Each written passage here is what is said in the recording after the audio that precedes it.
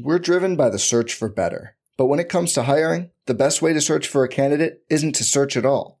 Don't search, match with Indeed. Indeed is your matching and hiring platform with over 350 million global monthly visitors, according to Indeed data, and a matching engine that helps you find quality candidates fast. Leveraging over 140 million qualifications and preferences every day, Indeed's matching engine is constantly learning from your preferences. Join more than 3.5 million businesses worldwide that use Indeed to hire great talent fast. And listeners of this show will get a $75 sponsored job credit to get your jobs more visibility at Indeed.com/Blue Wire. Just go to Indeed.com/Blue Wire right now and support our show by saying you heard about Indeed on this podcast. Indeed.com/Blue Wire. Terms and conditions apply. Need to hire? You need Indeed. Do you ever feel like you're always on? What do you do when you need a moment to chill? How do you like to hit the reset button to get ready for what's next? These days, everything is go, go, go. It's nothing but nonstop hustle all the time, with working from home and trying to stay in touch with friends and family, a million pressing social issues, and an expectation to always be on 24/7. Sometimes you just need a moment to turn off and hit reset. That's when you reach for Coors Light. It's made to chill. My moment to chill is watching baseball, especially when the White Sox are on. I like to have a Coors Light beside me. It's a great beer to have watching the games, as it's cool and refreshing as the Colorado Rockies. And even the mountains on my cans turn blue, telling me that it's time to hit reset. Sit back, relax, and hunker down for an evening of White Sox baseball. So when it's time for you to unwind, reach for the beer that's made to chill. Get Coors Light in the new look, delivered straight to your door with Drizzly or Instacart. Must be 21 years or older to enjoy. Coors Brewing Company, Golden, Colorado. And as always, celebrate responsibly.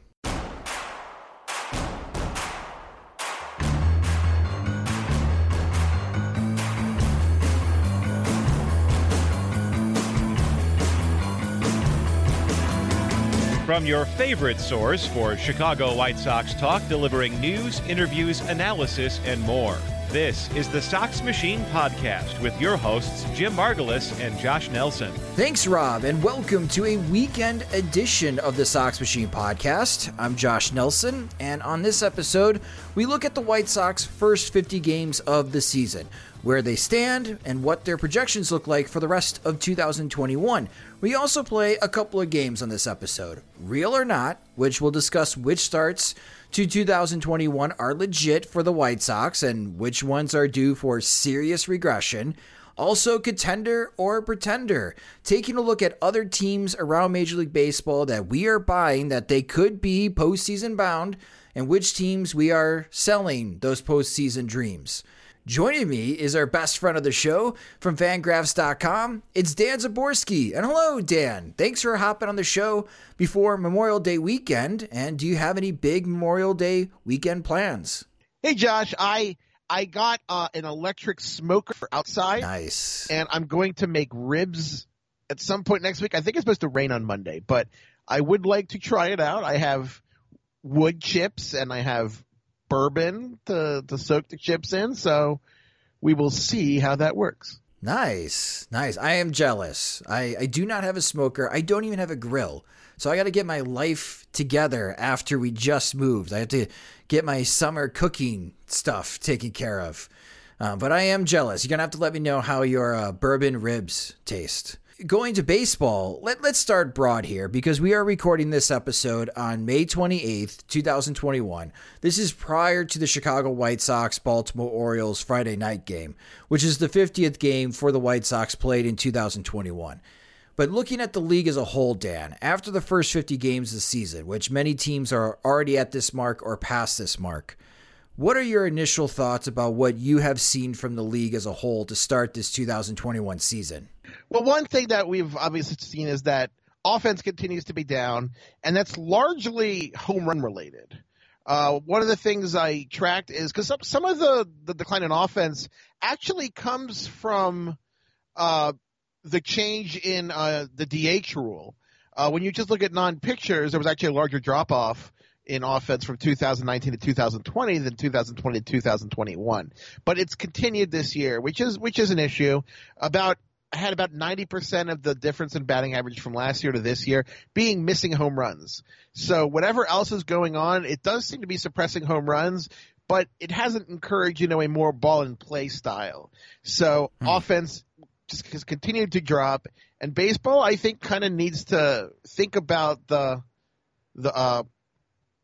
aesthetics of the game. I think when a game becomes a little static and a little stale, I think action is fun, let's just say. Yeah, action is fun, but I don't know how many teams are going to go out and say, you know what? I don't want to draft the power hitters anymore. I want 9 Nick Madrigals who constantly put the ball in play and make it more aesthetically pleasing. Like, I don't know if the league is going to be making that shift soon, just because while Nick Madrigal is fun at times, watching him constantly put the ball in play, it's also a lot of fun still to see a lot of home runs. But I understand your point is that, well, you're getting neither. You're not getting the ball in play a lot, and you're not seeing a lot of home runs. It's the worst of both worlds. Teams are optimizing their offenses. This is what the offenses look like, not because everyone said, we want to have, bunch of uppercut hitting guys who strike out a lot. It's because it's the ideal optimum way to develop a team that scores a lot of runs.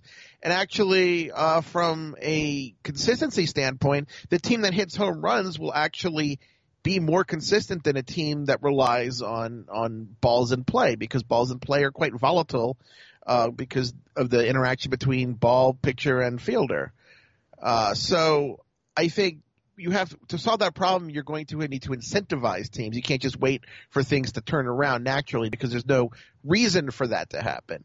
And I think you would need to change the ball or the mound or the bases in some way that incentivizes putting the ball in play. And that's how, if you want to see something good happen, you have to provide just the reason to make that thing ever happen. Yeah, Steve Stone during the White Sox broadcast seems pretty confident that Major League Baseball is going to make a change to the mound, either lowering the mound or push it back a foot.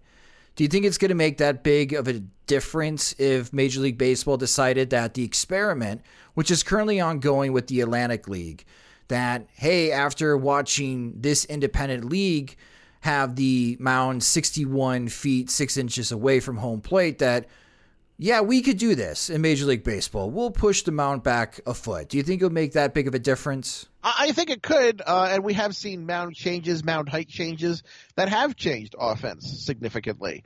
So it is something I'd like to see. I mean, you worry about pitchers getting injured, but I'm not really sure that it's that linear a fashion. Because if it was, then we'd say, why don't we just do 58-inch mounds and make everyone much healthier? I don't think it quite works like that.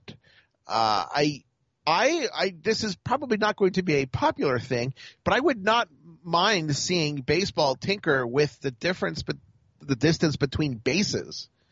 90 feet isn't, something that was handed down on stone tablets. And if you made the diamond slightly smaller, then there's more of an advantage towards putting the ball in play, because it comes slightly easier to reach first on an infield hit or a little type of chopper. It makes it a little quicker to get to second on a double. And when that becomes easier and the home runs don't become more valuable at the same time, that it provides just again, an incentive. Interesting. So what distance would you suggest then if you eliminated it? Are we talking about a couple feet? Are we talking 10 feet from the 90 feet away? I would probably experiment in the Atlantic League with 88 feet bases. 88 foot bases, I guess, is more. Okay. So a little less than 30 yards. And the thing is, the thing about making the bases smaller is there's no real risk to pitchers' arms the way there would be in changing something about the mound. And people have this idea that 90 foot is some magical distance that makes like a lot of close plays, but we'd see a lot of close plays no matter what the distance is, because it's just that the 88 foot plays are easier outs now. So I do think baseball should, change up the meta, so to speak, to use a video game term. Okay. I mean, people are already saying that Tim Anderson's BABIP is too high. If you put the bases at 88 feet, I'm sure it's going to rise for Tim Anderson, especially with his speed. Yeah, I mean, it makes him a more valuable player, and it makes Nick Madrigal a more valuable player because those balls in play are more likely to become hits than before. So that's what I would do. I don't think anyone in baseball is talking about this idea specifically because there seems to be a resistance towards a change that major. But I don't think there's anything necessarily special about 90 feet between bases. So that's the league. So the league theme, and I agree with you, offense is down. That seems to be a concern. Also, injuries are piling up. But injuries have always been an issue as far as the league. And we knew that this could be a problem, especially coming after a 60-game season in 2020. But how about the Chicago White Sox? What are your thoughts about this ball club after their first 50 games of the season, Dan? Oh, it's hard to be too upset about anything going on with the White Sox because they've lost, a couple pretty significant parts of their team. They've lost, Luis Robert and they've lost Eloy Jimenez, and they are fourth in the league in runs scored. They're at the top of the AL Central. They're 29-20 when we record this. They're a good team. The Indians have stayed a little closer probably than they would like. Well, the White Sox would like at least. But I'm pretty confident now with the Twins digging themselves such a deep hole that the White Sox have really good playoff odds. When I ran them a few days ago, they had the best divisional odds of any team currently leading the division. Wow. I was going to ask you, what is Zips projecting now with the White Sox starting the season 29-20? Is the win total increased? Because I know that they were hovering around 90 wins. Even with the Eloy Jimenez injury, like 88, 90 wins. And then Luis Robert gets hurt. I'm sure that put a dent in the projection model. But, they keep winning without these two guys. Yeah, some of the improvements, for instance, Carlos Rodon, his season has been much better than expected, and his projections have improved. Of course, Yermin Mercedes, his projections have improved. They're still not, saying he's going to continue this, but they're sunnier than they were before. So there are better options for some of the negative scenarios, and Zip still has them around 90 wins, which I'm sure no one will complain about because now that 90 wins projects to be a 7-game lead. The Twins are only projected now in Zips to be around 500 simply because of the hole they've dug for themselves and the resulting decline in projection for some of the players. I'd be very happy if I were a White Sox fan right now. I'd be very happy about where the team is. So let's play one of our two games, real or not, and we're going to talk about White Sox starts to this season as far as the players themselves. And you touched on a couple of them, but let's start with Carlos Rodon.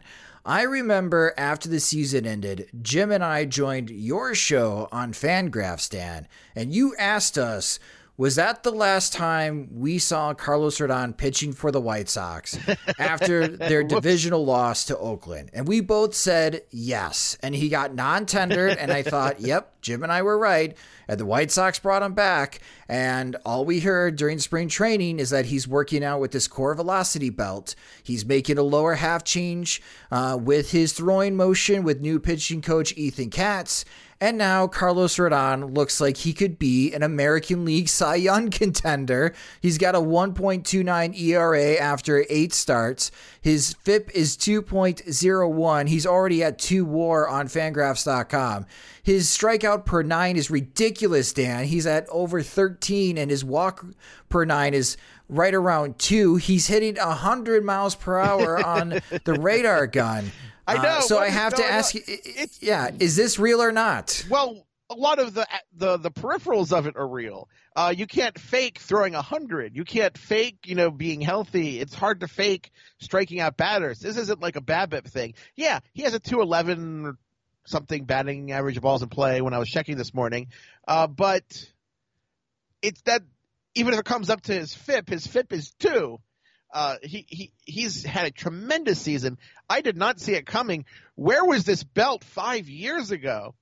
Because this isn't just like, getting back to where he was say in 2015. This is like a new, like supercharged Rodon. He's Rodan now. He's a monster. I swear I didn't prepare that ahead of time. That would have been a little trite if I had thought of that more. Well, I was going to say, Garrett Cole is the clear leader right now out of the clubhouse for the American League Cy Young.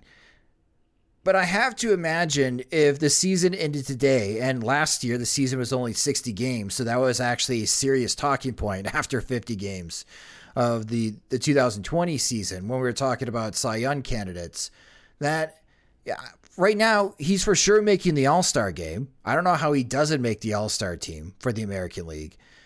But he's got to be in the top 5 American League Cy Young contenders, Dan. And this is a guy who got non-tendered by the White Sox, and nobody else in the league signed him until the White Sox gave him half the money that he was projected to make in arbitration to come back and give it one last shot. And now he looks like an all-star, and at least in my opinion, he's a top 5 Cy Young candidate right now for the American League. If the season ended right now, I would vote Garrett Cole on the ballot. But right now, I think that Rodon would be my number 2. Wow. Again, can you believe we're saying this? I mean, I cannot believe this at all. It's great that it's happened. I love being wrong in a situation like this, because who doesn't love to be wrong about a guy being able to turn around his career? I mean, it's like, of course you want to be wrong about that. Like, I mean, if you went to your doctor and he said you were, terminally ill, and then you went into remission, he wouldn't be disappointed that he was wrong. He'd be like excited. I mean, it's awesome that he's resuscitated his career the way he has. And again, I want that belt, because contrary to magnets or whatever weird baths they're sitting in, that belt has a pretty good data point in its favor. So right now we're saying what we're watching from Carlos Rodon is real. I will say it's real. I mean, not real in the sense he's going to finish the season with an ERA of 1.5 or anything, but it's real in that he is a top pitcher as long as he stays healthy. I hate to put that, disclaimer in, but it still needs to be said, unfortunately. Well, it's a fair disclaimer for all pitchers. Yeah, it's for all pitchers. There's no pitcher except maybe a knuckleballer that will be good if they're injured. Going to the offense, Yermin Mercedes. We've seen a little bit of a regression in the month of May. In his last game against Baltimore, he had a home run with an exit velocity to the tune of 116 miles per hour. So he's still got plenty of charge in that bat. But, after the first 50 games, his slash line is at 340 batting average, getting on base 386, and still slugging above 500. He's at 525. Is this real or not for Yermin Mercedes, Dan? I think to this extent it's not. I think he's shown that he can hit. He could probably be at least a league average DH of the majors, which is way above what I expected coming into the season. The projections, I mean, they didn't really like him at all. They thought he had power, but they didn't see a lot of batting average, a lot of on base percentage. Zips had him for under 1 win coming into the season. Which, I mean, isn't, a replacement player. That's a player that has value as a role player. But he's carved out a real role. And I'm not, unlike Rodon, I'm not confident he's really this good in the rankings. Obviously, the OPS would probably come down either way. I don't think he's going to finish a season with an OPS that is,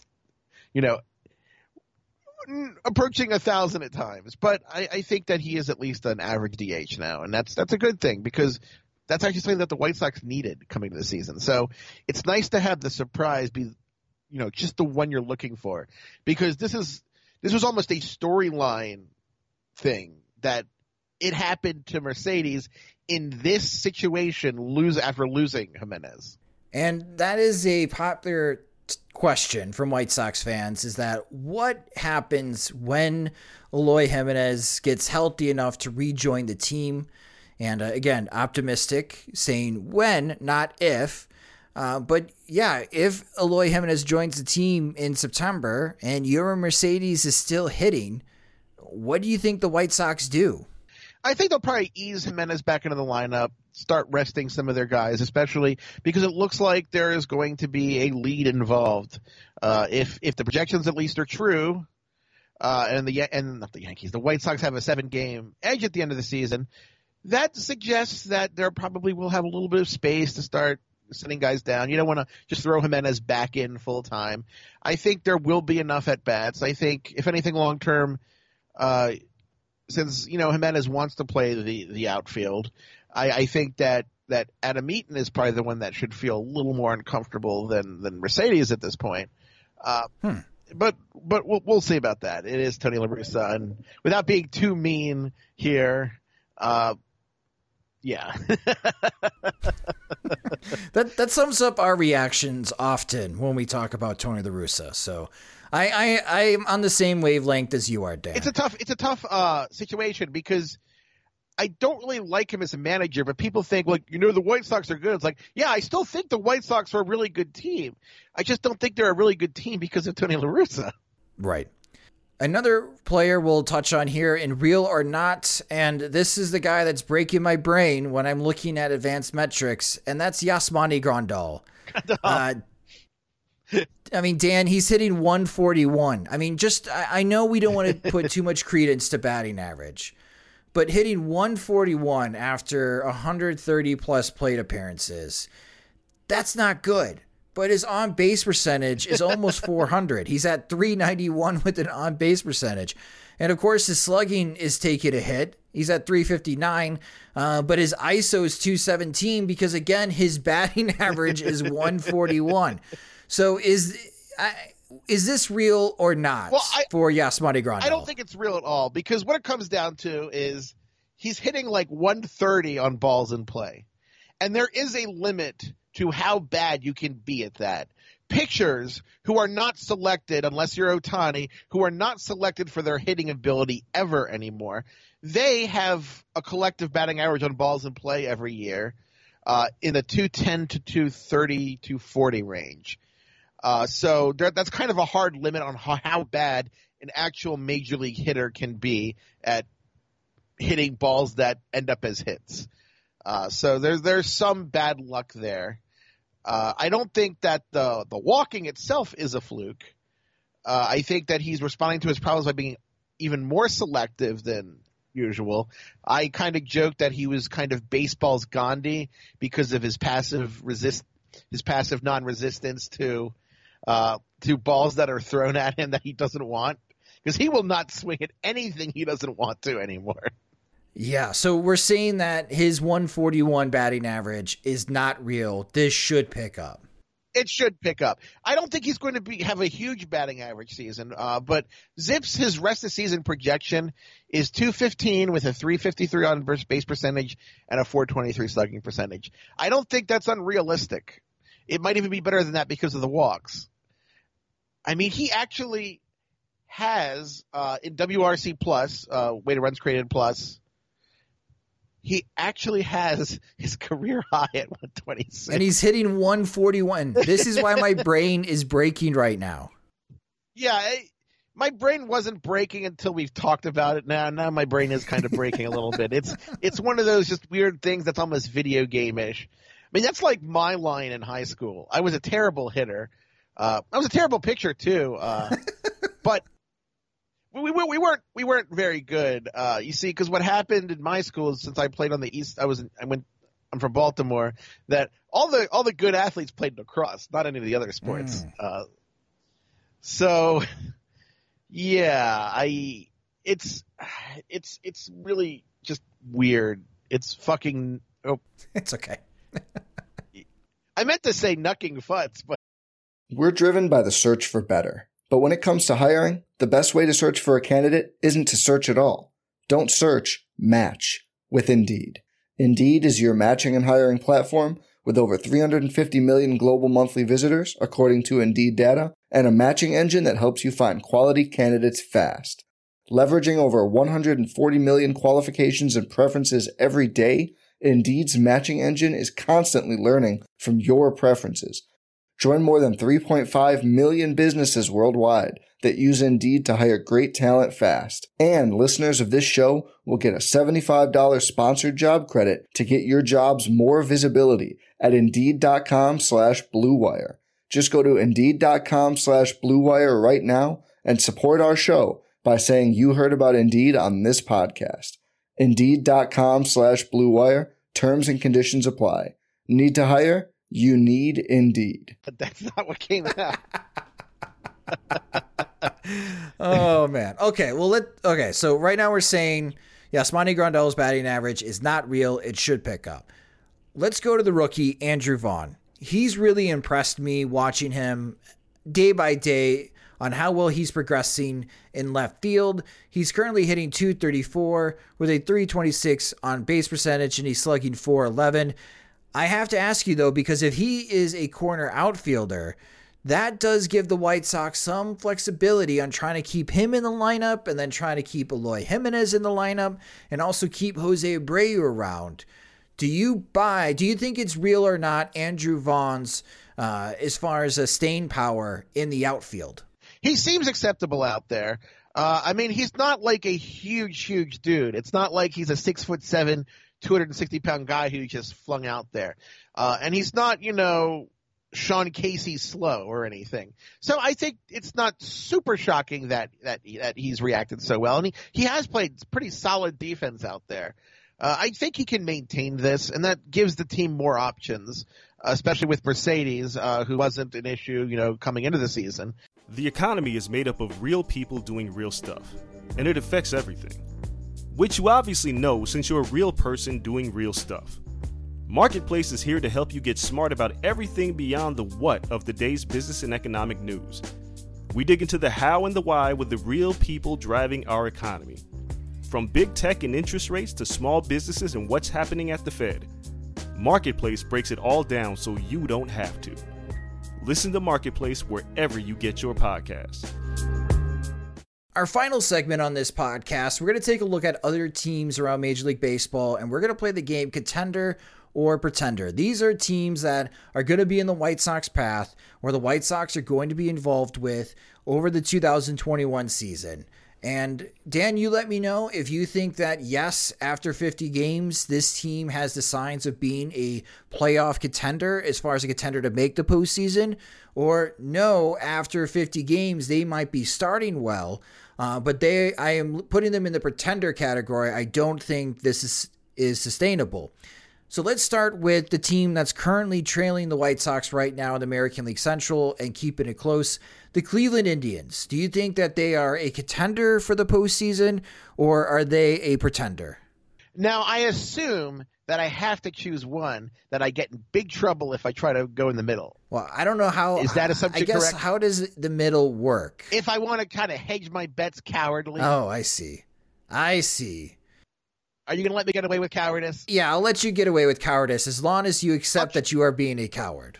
Oh, I don't want to be shamed on a podcast. I will say pretender.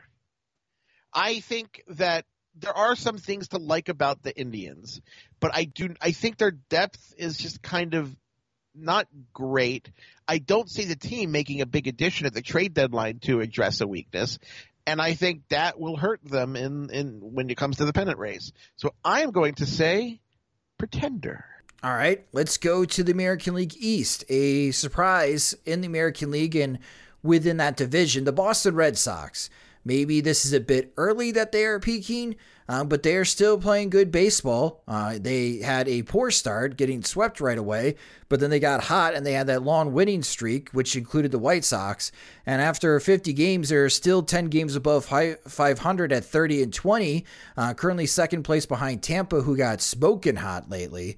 Are you considering the Red Sox a contender or a pretender? A pretender as well, simply because I'm worried what happens when someone in that rotation gets injured. Because they've had their desired 5 pitchers throw all but 2 starts this year for the team. And you look at the names on that list, Eovaldi, Garrett Richards, Martin Perez, Nick Pivetta. It's not a particularly durable group of pitchers. I mean, do you want to count on Garrett Richards being healthy in 2 months? I mean, I like that he's been healthy, and it's a great story, but I don't know if I want to count on that. And it's a very tough division. The Rays, the Yankees, and the Blue Jays are better teams than the Red Sox, and I think that gives them a significant problem when you have three rivals. I think the Red Sox, they'll finish above projections at this point. They'll probably go 84-78, but I don't think that gets them into the playoffs. All right, let's move to the American League West. The Oakland Athletics, they had a terrible start. And just like Boston, they got red hot, had a huge winning streak, a very long winning streak. And they're still giving Houston fits. They're currently 1.5 games ahead of the Houston Astros for first place in the American League West at 30-22. Despite their negative 6-run differential. Are you considering the Athletics contenders or pretenders in making the postseason? For them, I'm going to say contenders, simply because you look at where they are, and they haven't gotten like a lot of crazy good performances from players they expect to. You know, Matt Chapman hasn't really taken off yet. They've had injuries. Luzardo was mediocre and injured. Frankie Montas, Minaya. They have a lot of guys who should be playing better than they are. And Mark Hanna will come back to earth, but I think that there is some upside to that team, and I think it's enough. And the Astros aren't scary anymore. I think it's enough that the A's are a contender. Okay, let's move over to the National League. A popular team that White Sox fans have targeted as far as with trying to come up with hypothetical trades, especially for one Chris Bryant. And that is the Chicago Cubs, in which the White Sox did the Cubs a favor by winning 2 out of 3 against St. Louis. And don't look now, but the Cubs are right there keeping up with the St. Louis Cardinals for first place in the National League Central. Are you considering the Cubs a contender or pretender in making the postseason in 2021? I'm going to say contender. I don't think they're a great team. I don't think they're even really a 90-win team. But in the NL Central, if you can play around 500, you're a serious contender for the division.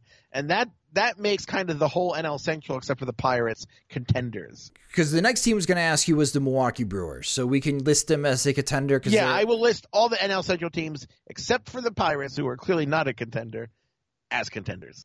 All right. So I'm going to mass, but I didn't hedge my bets, though. I'm just going to be brave and mass. I love it. Okay. I love it, Dan. Back to the Cubs, because again, White Sox fans, obviously being the same market, they look over the Cubs and say, well, they got to be trading these guys away soon. So the White Sox need another bat in the lineup. They need some help in the corner outfield. Why not go get Chris Bryant? If you think that the Cubs are a contender, do you see Jed Hoyer not selling off pieces at the trade deadline? Of the belief that they are not going to trade Chris Bryant. I think that the team would have to drop out of the pennant race for that to happen. They would have, I think, if they had. It wouldn't be like the Nationals when at times they've been out of the pennant race and they didn't make trades.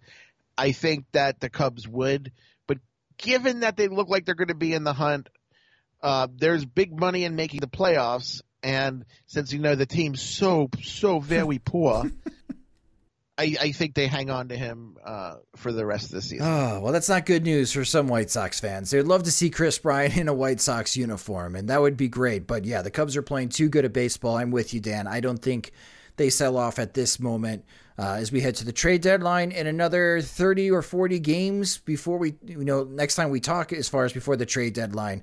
Maybe things will change, but right now that outlook looks like the Cubs should keep everybody. Let's go to the San Francisco Giants in the National League West. Great start to the season, but unfortunately for them, they are playing the same division that might have the two best teams in all of baseball, in the San Diego Padres and the Los Angeles Dodgers. Do you see them as a contender or pretender as a possible National League wildcard team? As a wildcard team, I am going to be a little cowardly here. As a wildcard team, I think they have done enough, and the pitching has improved enough that you can call them a wild card contender. The problem is there's probably only realistically going to be one wild card spot that these teams are all fighting for. I think that it's very, very likely that the loser of Dodgers Padres is the first wild card. that essentially leaves 3 or 4 NL East teams, probably the top 2 or 3 NL Central teams, and the Giants. We'll call that 8 teams fight for one playoff spot, and that's tough. I don't think that they are going to do any major trades of prospects at the trade deadline, nor should they. Now, if Buster Posey and Brandon Crawford have been ridiculous this year. If they fall back to earth, maybe they fall out a little sooner, but it is fun to kind of see the revenge of the 30-somethings.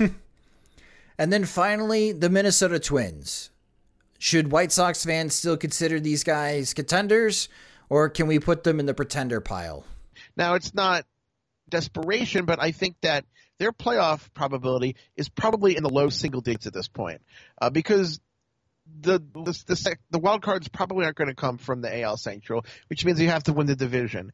And you not only need to have something pretty terrible happen to the White Sox because they have to lose 9 games, they now have to leapfrog the Royals and the Indians. And I don't think that the Twins are strong enough to do that. So are we looking at a 4th place Minnesota Twins team in 2021? I think they'll recover enough to be 2nd or 3rd, but I think they'll just run out of calendar before they make it any interesting at all. Wow. I mean, that's pretty drastic, right? Before the season started, it looked like that they were going to be the favorites to win the American League Central, especially after re-signing Nelson Cruz, and then the terrible injury news to Eloy Jimenez. And yeah, they are off to a terrible start. They're playing better baseball as of late, but they are 20-29, and the White Sox are already 5-1 against the Minnesota Twins in 2021. Yeah, the record it's a big deal. If you ever watch like the World Series of Poker, sometimes you'll see a guy who pushes all his chips with like a pair of aces, and then the other guy gets 3 kings on the flop, and you see that little probability thing flip in the other guy's favor. That's where they are. The Twins, it's going to be rough. Before I let you go, looking ahead, again, the trade deadline is still a couple months away. But when you look at this White Sox roster, the front offices of the contending teams are starting to compile a list of players that they think could help them, and now seeing some teams fall off the wagon here, as far as with poor play, that they're going to shift into selling mode. Like a good example is the Arizona Diamondbacks. I could see the Diamondbacks start selling off pieces. Now getting a better sense of who are going to be sellers at the trade market.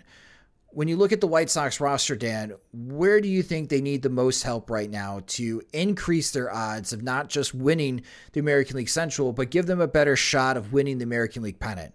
Well, the good news is with the emergence of Mercedes, the return, the comeback of Rodon, the playing of the outfield respectively by Andrew Vaughn, I think that the White Sox have kind of fallen into a position where their biggest needs have somehow been met. So I think rather than seeking a specific need, they should be kind of opportunity-based. When you see an opportunity to add someone, even if they're not necessarily a great fit, then you should go for it, add depth to the team. I don't think that you necessarily need to, at this point, go after a certain problem, because right now, where's the team's weakness? Second base maybe. Second base might be the team's weakest position right now, and I don't dislike their second base situation at all. I like Madrigal fine. He's not going to hit for power, but I think he's a league average second baseman at least.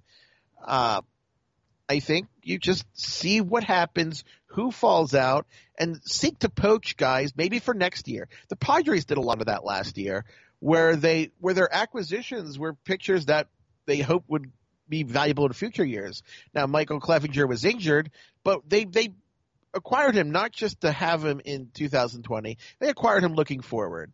And I think that that's what the White Sox should do, is acquire guys looking at 2022, 2023.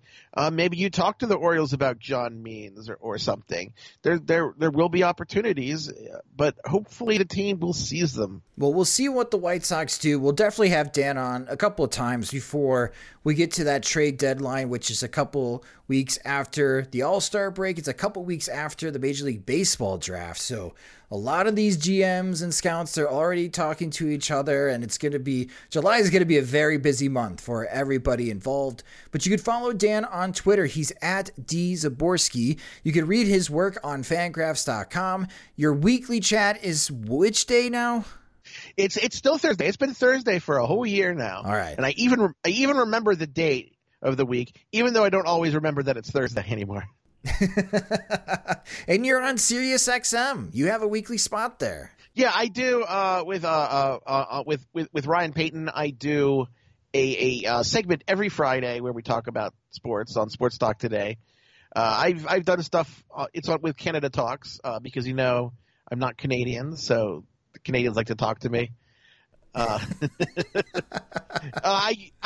doing that for a while. Before it was Canada Talks, there was Canada Laughs with Todd Shapiro, and I did that because they apparently think I'm funny for a baseball writer, not like funny for a comedian or anything, but funny for a baseball writer is helpful at times. So we have fun. We talk some silliness and stuff because once people are used to me, then there's the embracing of the silliness if they want to keep having me around, because I am a fundamentally unserious person. Really? Yeah, I know. What? We've been talking for how many years? I'm kidding. But again, follow Dan on Twitter. He's at Szymborski, and read his excellent work, as always, on fangraphs.com. And Dan, thank you so much for hopping on and recording this special edition podcast with us. Thanks as always for having me, Josh. That will do it for this edition of the Sox Machine podcast. Thank you guys so much for listening. Again, follow Dan on Twitter at Szymborski and read his excellent work on fangraphs.com.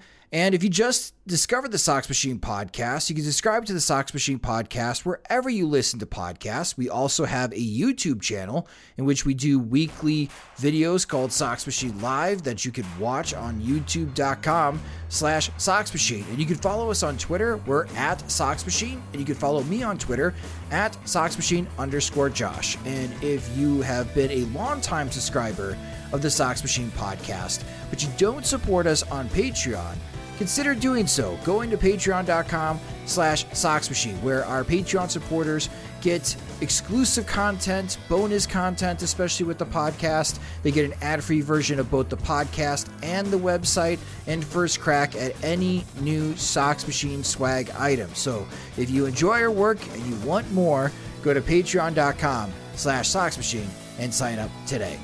The Sox Machine podcast is a production of SoxMachine.com, your home for all things Chicago White Sox baseball. I'm Josh Nelson. Thanks for listening.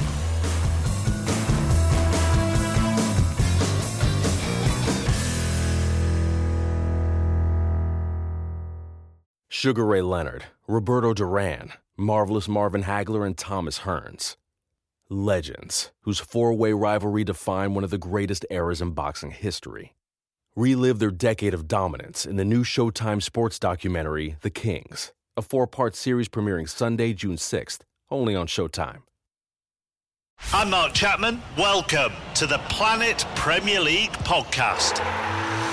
Each week, Cesc Fabregas, Nader Manua and myself talk all things Premier League. As a player, you don't have time to talk. No. You don't have time to make a plan. You just need to deal with wave after wave after wave. We watched Coach Carter, and he said, afterwards, the game's just about doing this for your teammates. And I remember looking around halfway through the film and half the squad was asleep. Planet Premier League. Listen wherever you get your podcasts.